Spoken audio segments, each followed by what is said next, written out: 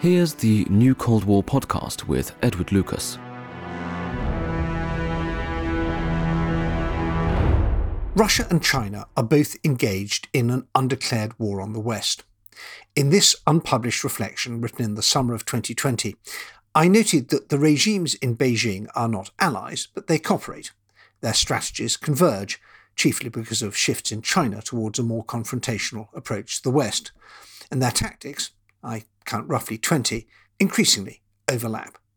The first are diplomatic divide-and-rule gambits designed to weaken multilateral rule-based organisations and to create the perception of targeted countries' isolation and indefensibility.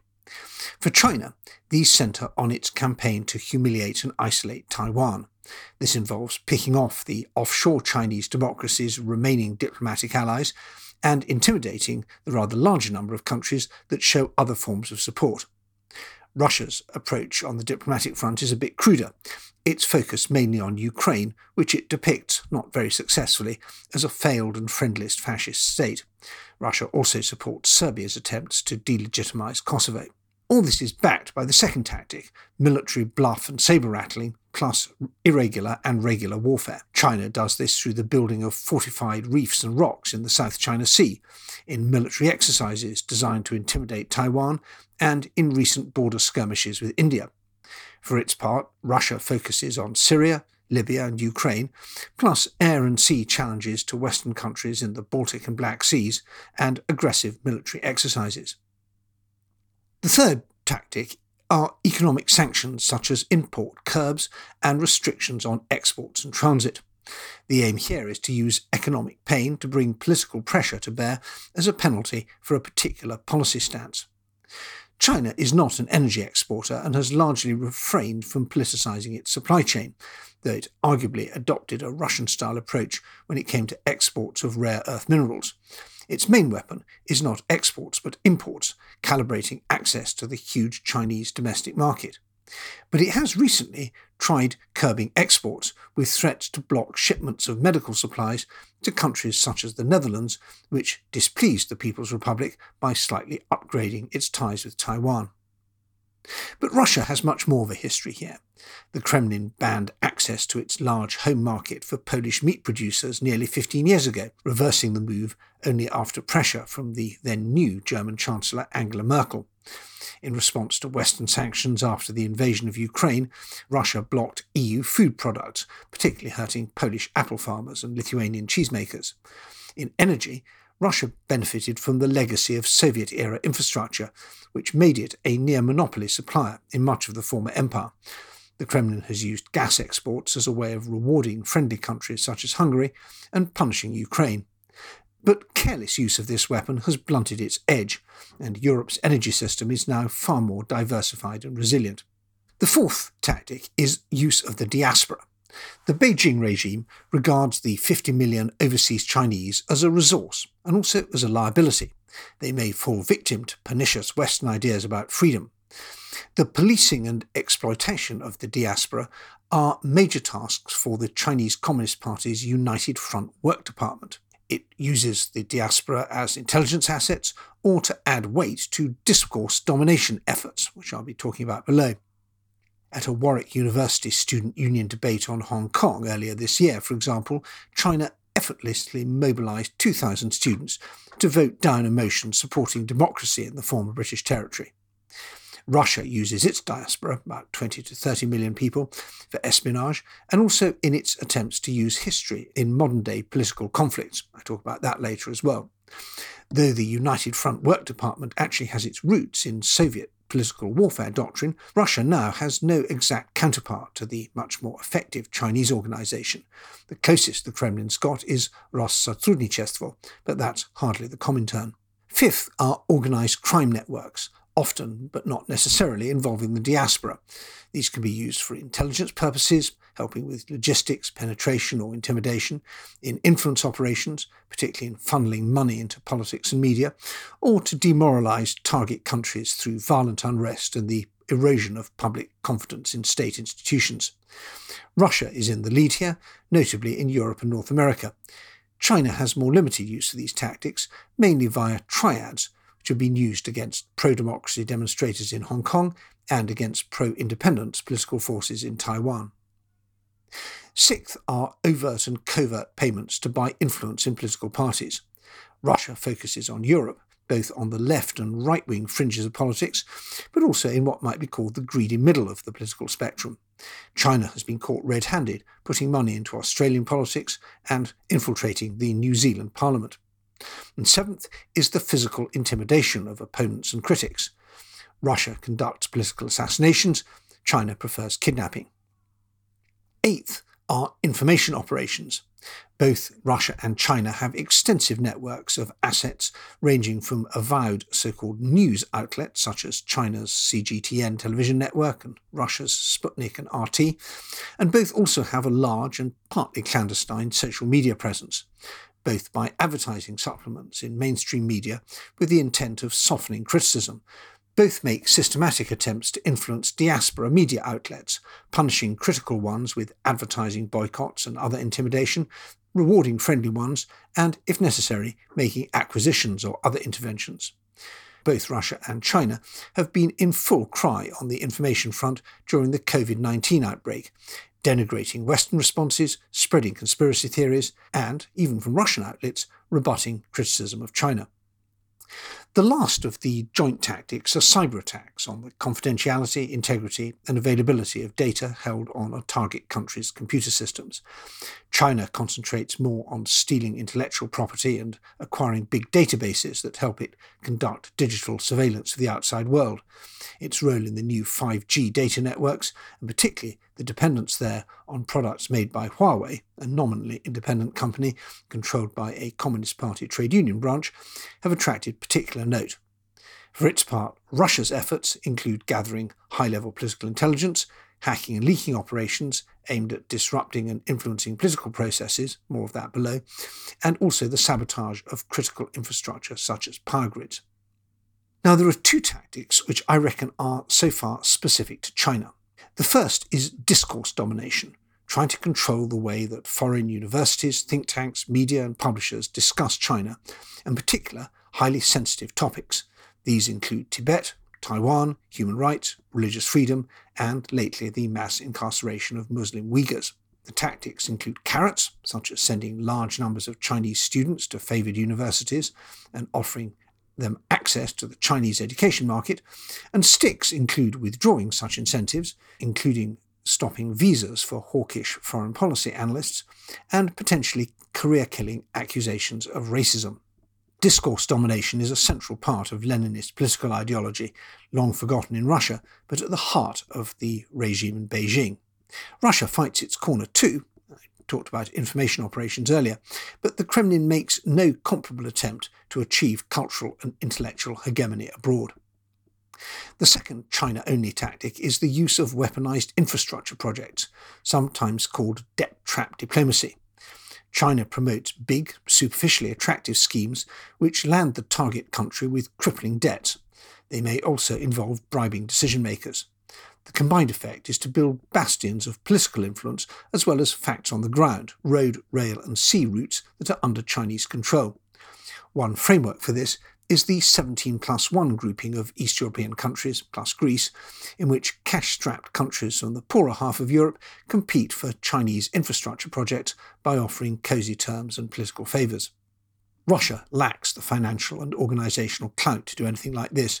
Indeed, some would argue that it is itself in danger from this kind of Chinese operation. There are 9 tactics which I reckon are, for now at least, Kremlin only. The first is the exploitation of economic, ethnic, linguistic, regional, religious, social and other divisions in the target country. This is a hallmark Russian approach. Chinese divide and rule tactics focus mostly on external alliances. The Russian aim is simple. A weak country, beset by internal tensions, will have little time and energy to spare for its security. China does stoke political tensions in Taiwan, but it has shown no ability to do this in less familiar cultures and countries. The second Russia-only tactic is financial. This includes stoking panic such as bank runs and in using financial markets to punish or reward political actors. Russian entities and agencies also expertly exploit the country's position in these markets for insider trading, simultaneously moving the price and betting on the movement. The third is weaponizing history. China lies about its own history, but a Kremlin specialty is besmirching the reputation of target countries, chiefly depicting them as Nazis for their resistance to Soviet aggression or occupation.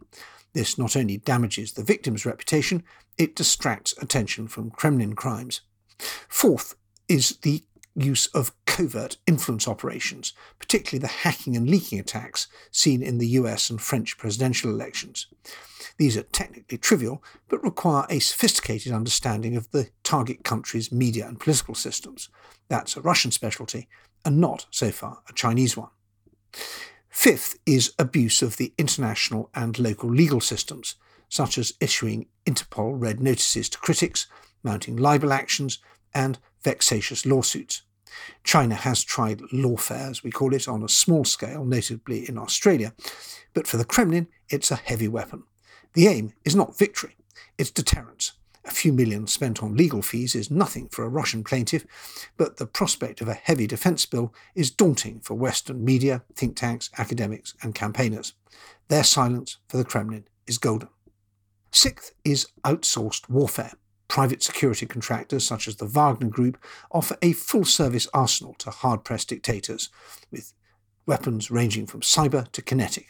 The customer pays by providing natural resources and other concessions, and also with diplomatic support for the Kremlin in the international arena. Seventh is the exploitation of religious sentiment, especially among Orthodox believers. China has used temple networks in Taiwan and elsewhere, but on nothing like the same scale. For Russia, the canonical hegemony of the Moscow Patriarchate is a major goal of state policy. In recent years, this approach has had major setbacks, notably with the independence of the Ukrainian Orthodox Church. Eighth is subversion of social norms, public confidence and state institutions, chiefly through the nihilistic propaganda of media outlets such as RT and Sputnik. The message is simple and corrosive: trust nobody. This nihilistic approach has no real counterpart in China, where messaging on the whole stresses the benefits of order, cohesion and other Confucian values. For the same reason, Russia is on its own when it comes to support for potentially violent antisocial behaviour. This emerging threat comes via Russian intelligence agencies' overt and covert backing for groups that particularly attract alienated, bored young people, mainly men. Examples include anti-crime vigilantes, mixed martial arts clubs and biker gangs. The ultimate purpose of these capabilities, worryingly, is unclear. Now, any outsider thinking about the above list cannot fail to notice that these tactics, to put it mildly, are not blessed with success. They might be characterised as the opposite of make friends and influence people, something like alienate your allies and alarm your adversaries. Russia, particularly under Vladimir Putin, has amplified, intensified and modernised the arsenal of tactics it inherited from the Soviet Union. But the results seemingly have been disastrous. The treatment of Ukraine, plus rough-edged rhetoric on other fronts, brought NATO to the realisation that the Baltic states need defending. Similar treatment turned Sweden and Finland into foreign policy hawks. Cyber attacks on the US, France, Germany and other countries have also provided a series of wake-up calls. Overuse of the energy weapon, as I mentioned earlier, prompted the EU to invest heavily in regulatory and infrastructure responses that have transformed the gas market, and in a way that is highly unfavourable to Russia. None of these policies have built lasting ties with capable, loyal friends. The Kremlin's allies are a miserable list of Libyan warlords, Venezuelan despots, African tyrants, and Syria's blood-drenched Assad regime. Oh, and I forgot Tajikistan. Outsiders might scoff at a strategy that has isolated and marginalised Russia, but China, under Xi Jinping, does not scoff at Putin. It copies him. Back in 2012, the outside world had largely given up on the idea of containing or constraining China. Some thought China's rise was outright benign, others just thought it was inevitable. Either way, it was hard to see who would resist it effectively or how. Places like Hong Kong and Taiwan would sooner or later fall fully into the People's Republic's de facto sphere of influence.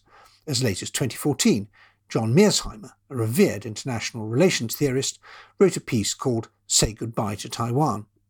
But China's thin-skinned bullying has changed our minds. Britain is hastily realising its mistake with talk in Downing Street of a reckoning once the COVID-19 pandemic is over.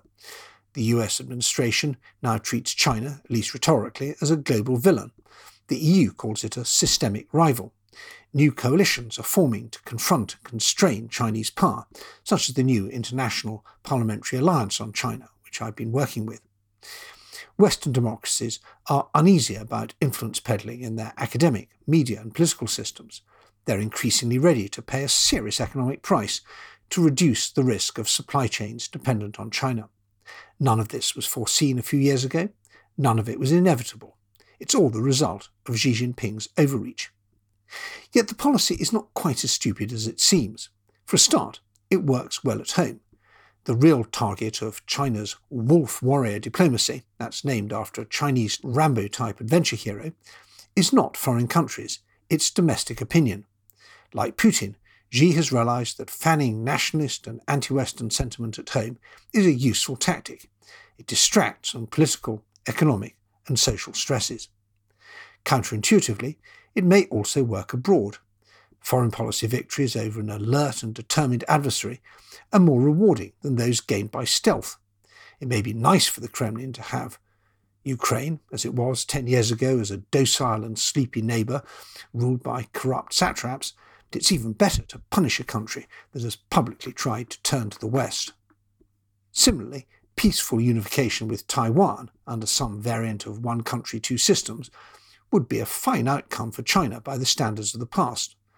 But it would be even more rewarding to reveal the United States as impotent by forcing Taiwan into a dramatic surrender.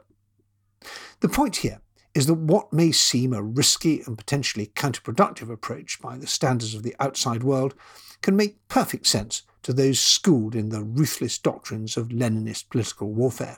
Why go for a win-win outcome when you can have win-lose, humiliating your opponent and sending a fearsome message to anyone else who dares resist you?